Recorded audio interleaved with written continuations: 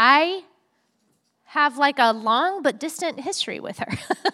I knew her for just a short amount of time, and then she moved and was gone for a long time, and now they've been back here for a few more years, and it has been such a blessing to me personally to have Denise back here at our church, but even as a friend. So I just want you guys to know that she has the most sincere and genuine faith of almost anyone I know. Really. I mean, not that you're grading people's faith, but it's just like right on the surface. You can just see how real, how genuine, how sincerely she loves Jesus, how much she wants to know him, how hard she is trying to follow him and walk in his ways. And she's been a real blessing to me personally. So I think it's a real gift for you guys to get to hear her share the word this morning. So welcome with me, Denise Collazo. Thank you. Good morning, ladies. Good to see you all here. You'll have to excuse me. I have been like several times this morning just tearing up, which is not good when you're practicing fake eyelashes for my son's wedding. So if you see like a flapper coming up, like let me know. I'll just whip them off. This is anyway, but it's a good kind of cry. So as Christina has so graciously introduced me and also introduced our theme for this morning and the woman that we're going to be looking at, Priscilla. We're going to look at her and discover what her faith journey can teach us about God. And I'm so excited because this is just, she is my people. And you'll see why in just a moment. But first, how many of you like a good mystery? Yes, you are my people. You know, the type of movie or book that makes you lean in, pay attention to the details because the author has left a trail of breadcrumbs that you can follow to solve the case before the big reveal. Maybe you're a true crime junkie, or one of the series I used to watch was Monk. He was this quirky consultant for the police department. That was a fun one. What about you guys? Just throw some things out my way. What do you guys like to watch mystery-wise? Sherlock Holmes? Murder, She Wrote, bringing it back. Perry Mason. I heard something over Columbo, yes. Did someone say Dateline? That's like true. Yeah. Okay, great. Well, yes, I love mysteries. And in fact, when I was 10 years old, those are some ones I'll have to write down. I feel like there was a new one that I heard there.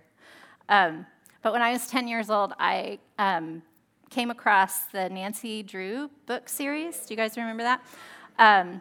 She was a brilliant teenage detective, and she was a cross between Sherlock and a Charlie's Angel in my imagination. I couldn't get enough of these books. I read through the entire series to date one summer. And my favorite part in each book was the aha moment when all the clues, like puzzle pieces, came together to reveal the full story. I would try to solve the case before Nancy did.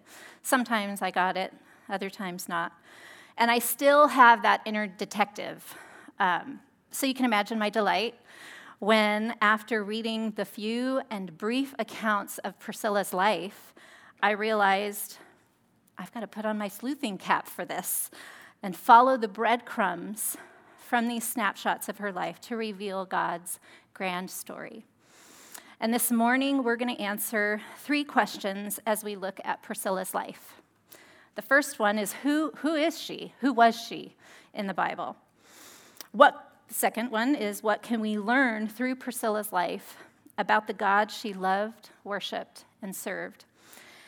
And the third one is, what do we do with what we have learned? So as we get into it, let's pray. Father, we acknowledge your presence this morning with us. And we invite you to come into our lives and do your thing. Do what only you can do. To speak to our hearts, to transform us, to becoming women who reflect you, who reflect your glory. God, we come with open hands and open hearts. We thank you for your love for us. We thank you for your goodness. And we trust you to do the things that only you can do. In Jesus' name, amen. So, there are only 4 references that we see in the Bible about Priscilla. The first one is in Acts chapter 18. We're introduced to her and her husband Aquila. And the Apostle Paul has just arrived in Corinth from Athens. And in verses 2 and 3 of chapter 18 in Acts, it says, he, Paul, found a Jew named Aquila, recently come from Italy with his wife Priscilla, because Claudius had commanded all the Jews to leave Rome. And he went to see them, and because he was of the same trade, he stayed with them and worked, for they were tent makers by trade. According to David Guzik's Enduring Word commentary, Priscilla is a diminutive form of Prissa, which is one of the great families of Rome. She was probably related to this family in some way. Priscilla, a native Italian from Rome, and her husband Aquila, who was actually from Turkey, and he was, we know for sure, of Jewish descent. So they moved to Corinth as refugees because of political unrest and hostility toward the Jews in Rome. One ancient writer described Corinth as a town where none but the tough could survive. So if that gives you a clue as to Priscilla and the kind of person that she was, if she could survive in Corinth as a refugee. And as they were seeking to establish their business and build community in a new place, they met Paul, a fellow tent maker, and they joined forces in business and ministry. Later on in Acts 18, things heated up in Corinth between the Jewish religious leaders and Paul, so he decided to take his ministry to the Gentiles in Ephesus. And Priscilla and Aquila, as fellow laborers, moved with him. And this is where we meet Apollos in verses 24 through 28. It says, now a Jew named Apollos, a native of Alexandria, came to Ephesus. He was an eloquent man, competent in the scriptures. He had been instructed in the way of the Lord, and being fervent in spirit, he spoke and taught accurately the things concerning Jesus, though he knew only the baptism of John.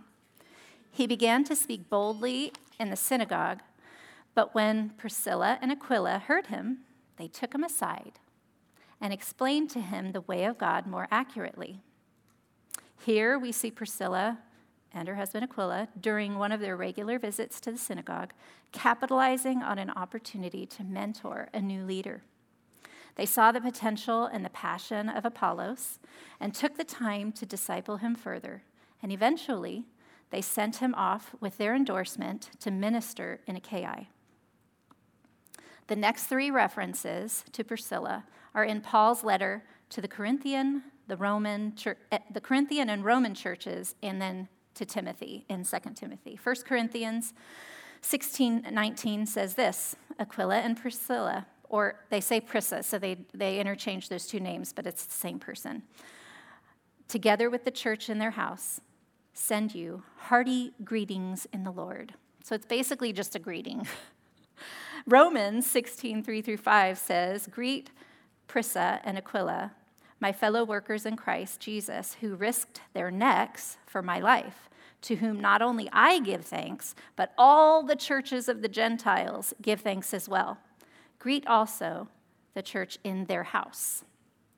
Finally, in Timothy, 2 Timothy 4:19, it says, greet Prissa and Aquila and the household of Onesiphorus. And that's it. That's all we're told about Priscilla. There are so many clues in there, even though they're short references. So, our first question we're going to answer, who was Priscilla?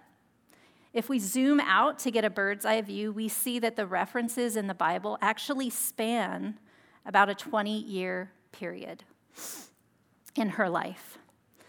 Moving first to Corinth, then Ephesus, then they moved back to Rome, after Claudius's wife poisoned him. He's the one that kicked him out. Then they actually moved back to Ephesus again. As a refugee, she was uprooted from her home involuntarily. She knew what it felt like to be an outsider, to feel rejection and persecution. Yet we also see that she knew how to adapt, how to persevere, and how to welcome others. She knew and she trusted God, practicing the daily disciplines of being in his word and prayer, attending synagogue regularly, and hosting the church in her home.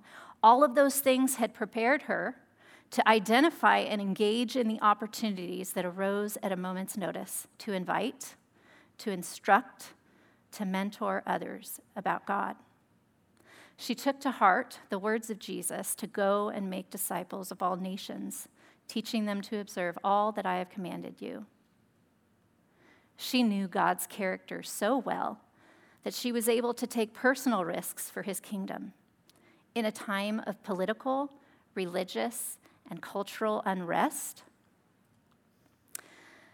she was resilient, determined, hopeful, and daring in her faith, to the extent that Paul even says that she and her husband risked their lives for him.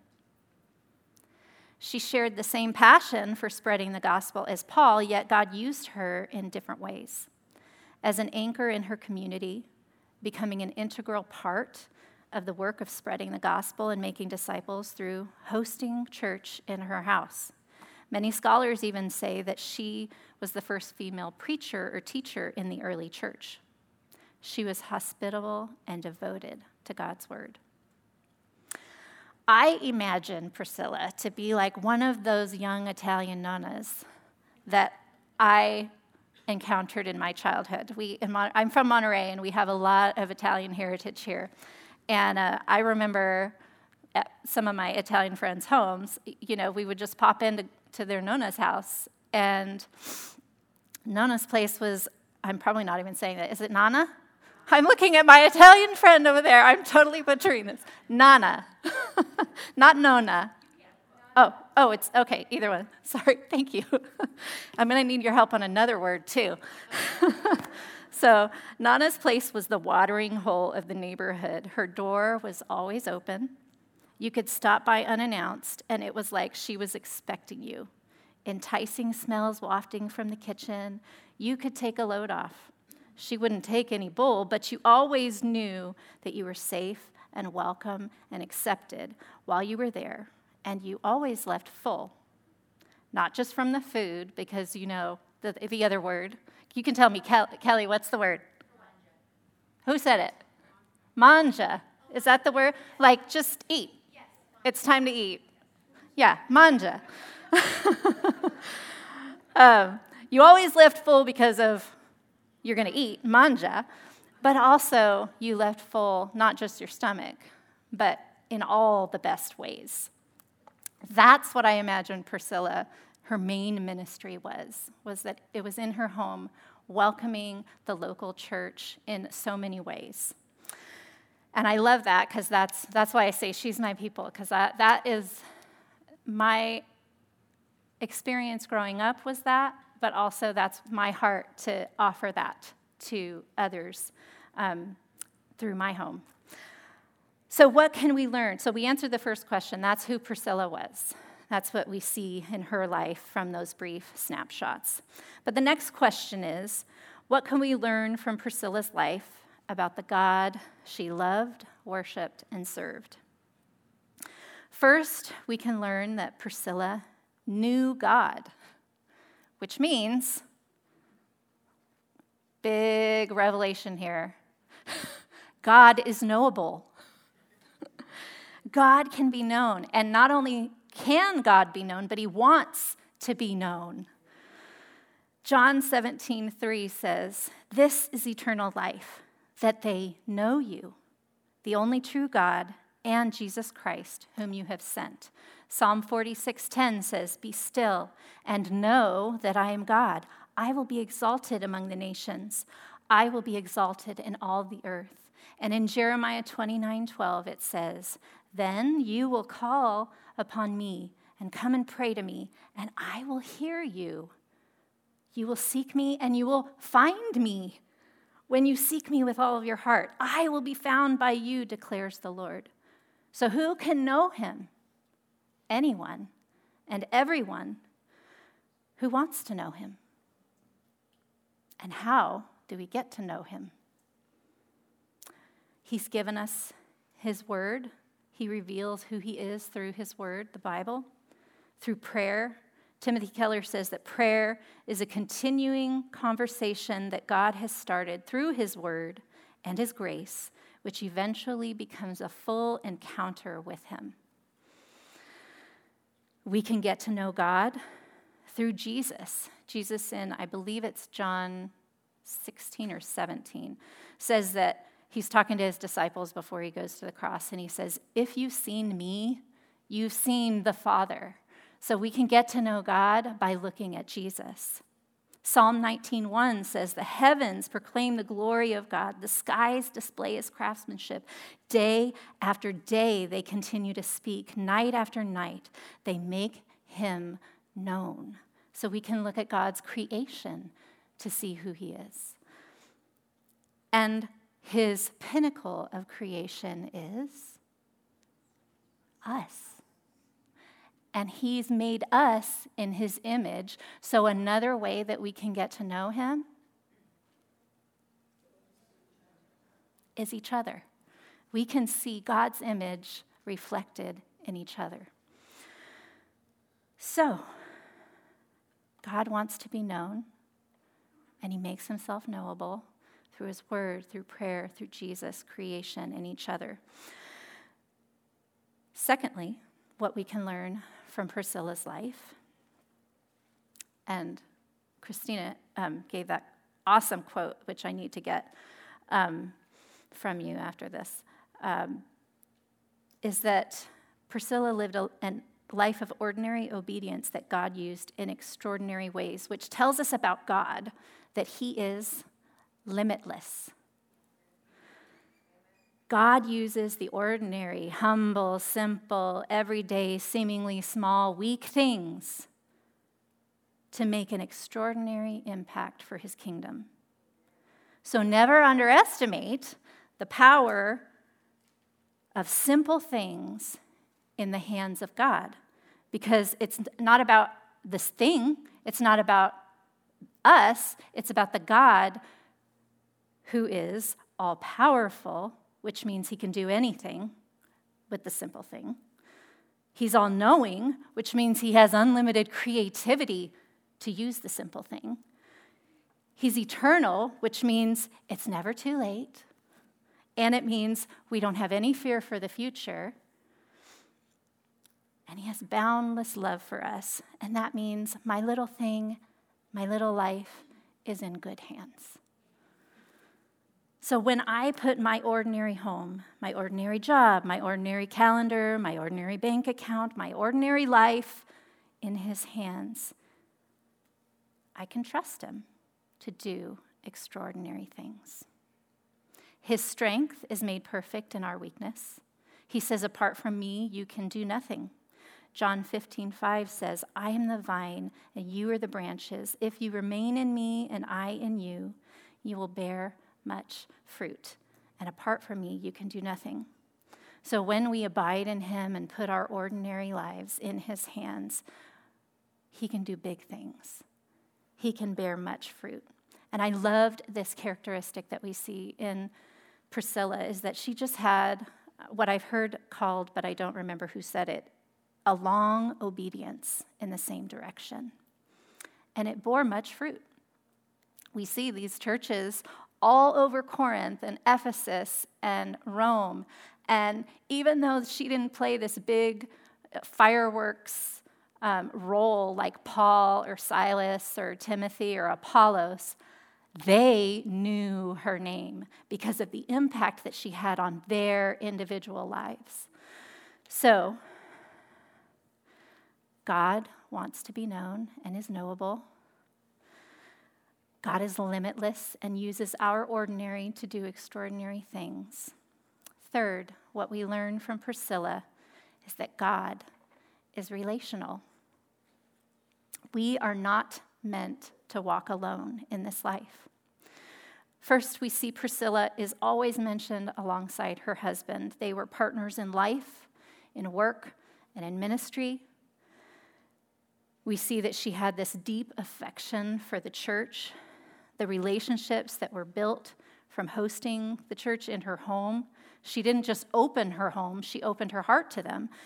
And they were these deep relationships that we get a little glimpse of when it says that she heartily greeted them. You can just get this sense of there's this longing to be reconnected at some point, even though there's distance. And that they had that same affection for her and for her husband and the influence that they had in their lives.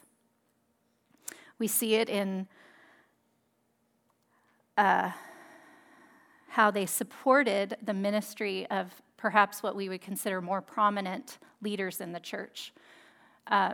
Paul stayed with them. He worked with them in their business of tent making. We saw that Timothy and Silas also crossed paths with them as they came and ministered with Paul. We also see Apollos, who they basically launched out into his ministry where he ministered to Achaia. And they played this background support role for these other people that God launched into the spotlight. And without the role that she and her husband played, their ministries would not have the same impact that they did have. So we see that relationship. We see that she was committed to the Great Commission and the one another's that we see in Scripture of bearing with one another, serving one another, loving one another. So this idea of relational God we saw lived out in Priscilla's life. And I mentioned this before earlier, that as we get to know God, we can know him through each other. And that's where this point kind of unfolds and develops, that God is a relational God. As we are image bearers of a triune God, we can't fully become ourselves and who God created us to be apart or without each other. We can't. I love how C.S. Lewis says it. He says, "In each of my friends, there's something that only some other friend can fully bring out. By myself, I'm not large enough to call the whole man into activity. I want other lights, other than my own, to show all of his facets." So the idea is that we are image bearers of Christ. We are like mirrors. And do you guys remember, I haven't seen them recently, but as a kid, the kaleidoscopes? They're this toy that you look through, and inside there's little fragments of mirrors. And when you turn it, the mirrors all reflect on each other, and you see these beautiful images and shapes come into being, that it's all because of each of these fragments of mirrors reflecting differently on each other. And when you turn it, there's there's endless possibilities of these beautiful little shapes and geometric figures that come into being. And that's what we, as image bearers of Christ, become to each other. So if we were a kaleidoscope and we are reflecting upon each other, then every little facet, every little movement would be this new little angle of seeing God differently, of seeing this beautiful picture of God unfold. And I love that. I love that idea of how we each bring out something in another person that no one else may be able to bring out. So God is relational. We need each other to fully become who God created us to be. And Priscilla lived this out. In particular, we saw her live that out in a specific story with Apollos, when Priscilla and Aquila heard him and saw a need for additional training or teaching, and they pulled him aside. And they took time and invested in him. And then they sent him off into minister in Achaia. And I, for a moment, want to take a little time to invite Denise Buck up to the stage. And she's going to share with us, because that was Priscilla's day, but those opportunities exist all around us today. And I'd love to have Denise expand a little bit on an opportunity that, this is your mic. I was getting it, thanks. On an opportunity, I'm just going to hand it over and you can do your thing. And then if I have questions, I'll pop in. Thank you, Denise. And I want to thank Christina and the women's event planning team for giving us this opportunity. The last couple of women's gatherings, if you'll remember, we had ministries from outside of Calvary come and share their ministries. The mentoring ministry, which is in Calvary and has been existing for a good number of years, is exactly the things that Denise has been talking about. It's helping women, coming alongside women, facilitating these kinds of relationships. Not just bringing somebody that's a friend, but actually bringing someone who can come alongside you and encourage you. One of the big core values of mentoring is encouragement.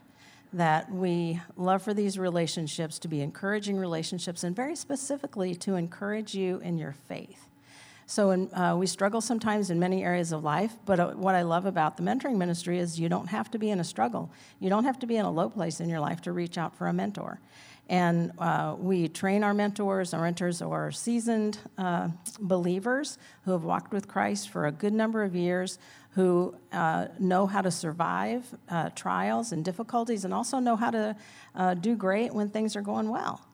So we invite you to be a part of this ministry with us. I wanted to read just one passage, our kind of basic passage for training mentors, and we do have a training process. We do know all of our mentors personally, and so when if you fill out an application, and there's some at the back of the room, when you fill out an application, you will be prayerfully matched up with a woman in Christ who's a tiny bit older than you, or maybe a good bit older than you, but spiritually more mature than you. It's not so much about chronological age as it is about spiritual maturity. I know in my life, I benefited from mentors long before I knew I would benefit from mentors. And a lot of mentoring happens, some mentoring has happened this morning, as Denise has shared with us. And we are mentored a lot of times simply by observing. There was a woman that taught Bible studies when I was a very, very, very young Christian. And she mentored me not because I ever actually even spoke to her, but just seeing her up there teaching the Bible gave me courage to reach out to people, to share with people, to talk to people, and even eventually to become a Bible teacher in a small degree. So these relationships are so important. It's important for us to have organic relationships. It's important for us to meet together in the big group a couple times a week. It's important for us to meet together in small groups. But one-on-one relationships are so life-giving. And so we do everything we can to make mentoring as unintimidating, as natural, as organic, and as relational as possible. So the passage that I wanted to read to you is out of Titus 2, verses 4 and 5. And this is actually an instruction to the, quote, older women in the church. I don't think any of us want to have that assignment. But I'll make a comment about it in just a minute. Let me read the two verses. Then Titus says or Paul says to Titus, these older women must. Doesn't say these older women might. It doesn't say these older women could. It says these older women must train the younger women to love their husbands and children, to live wisely, to be pure, to work in their homes, to do good, to be submissive to their husbands. Purpose statement. Then they will not bring shame to the word of God. You know, when I first became a Christian, it was a night and day experience for me. I loved Jesus. I wanted to read the word. I couldn't wait to get to a prayer meeting. But you know what? I didn't know how to live wisely. I had a lot to learn.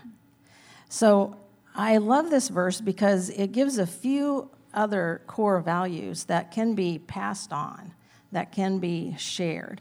And it's not like we sit down and teach necessarily in a mentoring situation, but we share lives, we share hearts. It might be taking a walk, it might be drinking coffee. And another thing I love about this verse about the older women, when I started more intentionally thinking about this and how much we need one another as women, I was probably about 34. And I was praying about it and thinking about it, and I thought, we need sisters. We need sisters in Christ. We need natural, nurturing relationships with sisters in Christ. And then I came across this verse, and it says, well, the older women should teach the younger women. Well, I was 34. And so I can't do that. I'm not an older woman. But, I think one thing that hinders us a lot when we come across a verse like this is we don't know. Are we older or are we younger? Well, you know what? You're both. You're older than somebody, and you're younger than somebody else. So I love to think of mentoring not just as a one-on-one, I'm teaching you kind of experience, but mentoring is I need a mentor, and I need to mentor. And so it's a chain effect, and the life flows in the body of Christ when we have those kinds of relationships. I just loved walking around through the grill this morning, because as I walked through the grill and you were eating breakfast, I can't tell you how many mentor and mentee relationships there were seated in the grill having breakfast together. So using every opportunity to connect with people. And if you have those natural connections or you just observe people and learn that way, that's great. But if you need a little help, we're here to facilitate. So I'll be at the back of the room. One of our other mentors will be at the back of the room after this time, and we're willing to help you know how to get connected, how to sign up for a mentor, fill out an application, go online, learn more about mentoring. We would love to have you be a part of this ministry. It's for everyone. Questions? I think you answered everything that I had questions about. But if you have more questions, like she said, afterwards, they've got a table right in the back. Thank you so much. So thank you.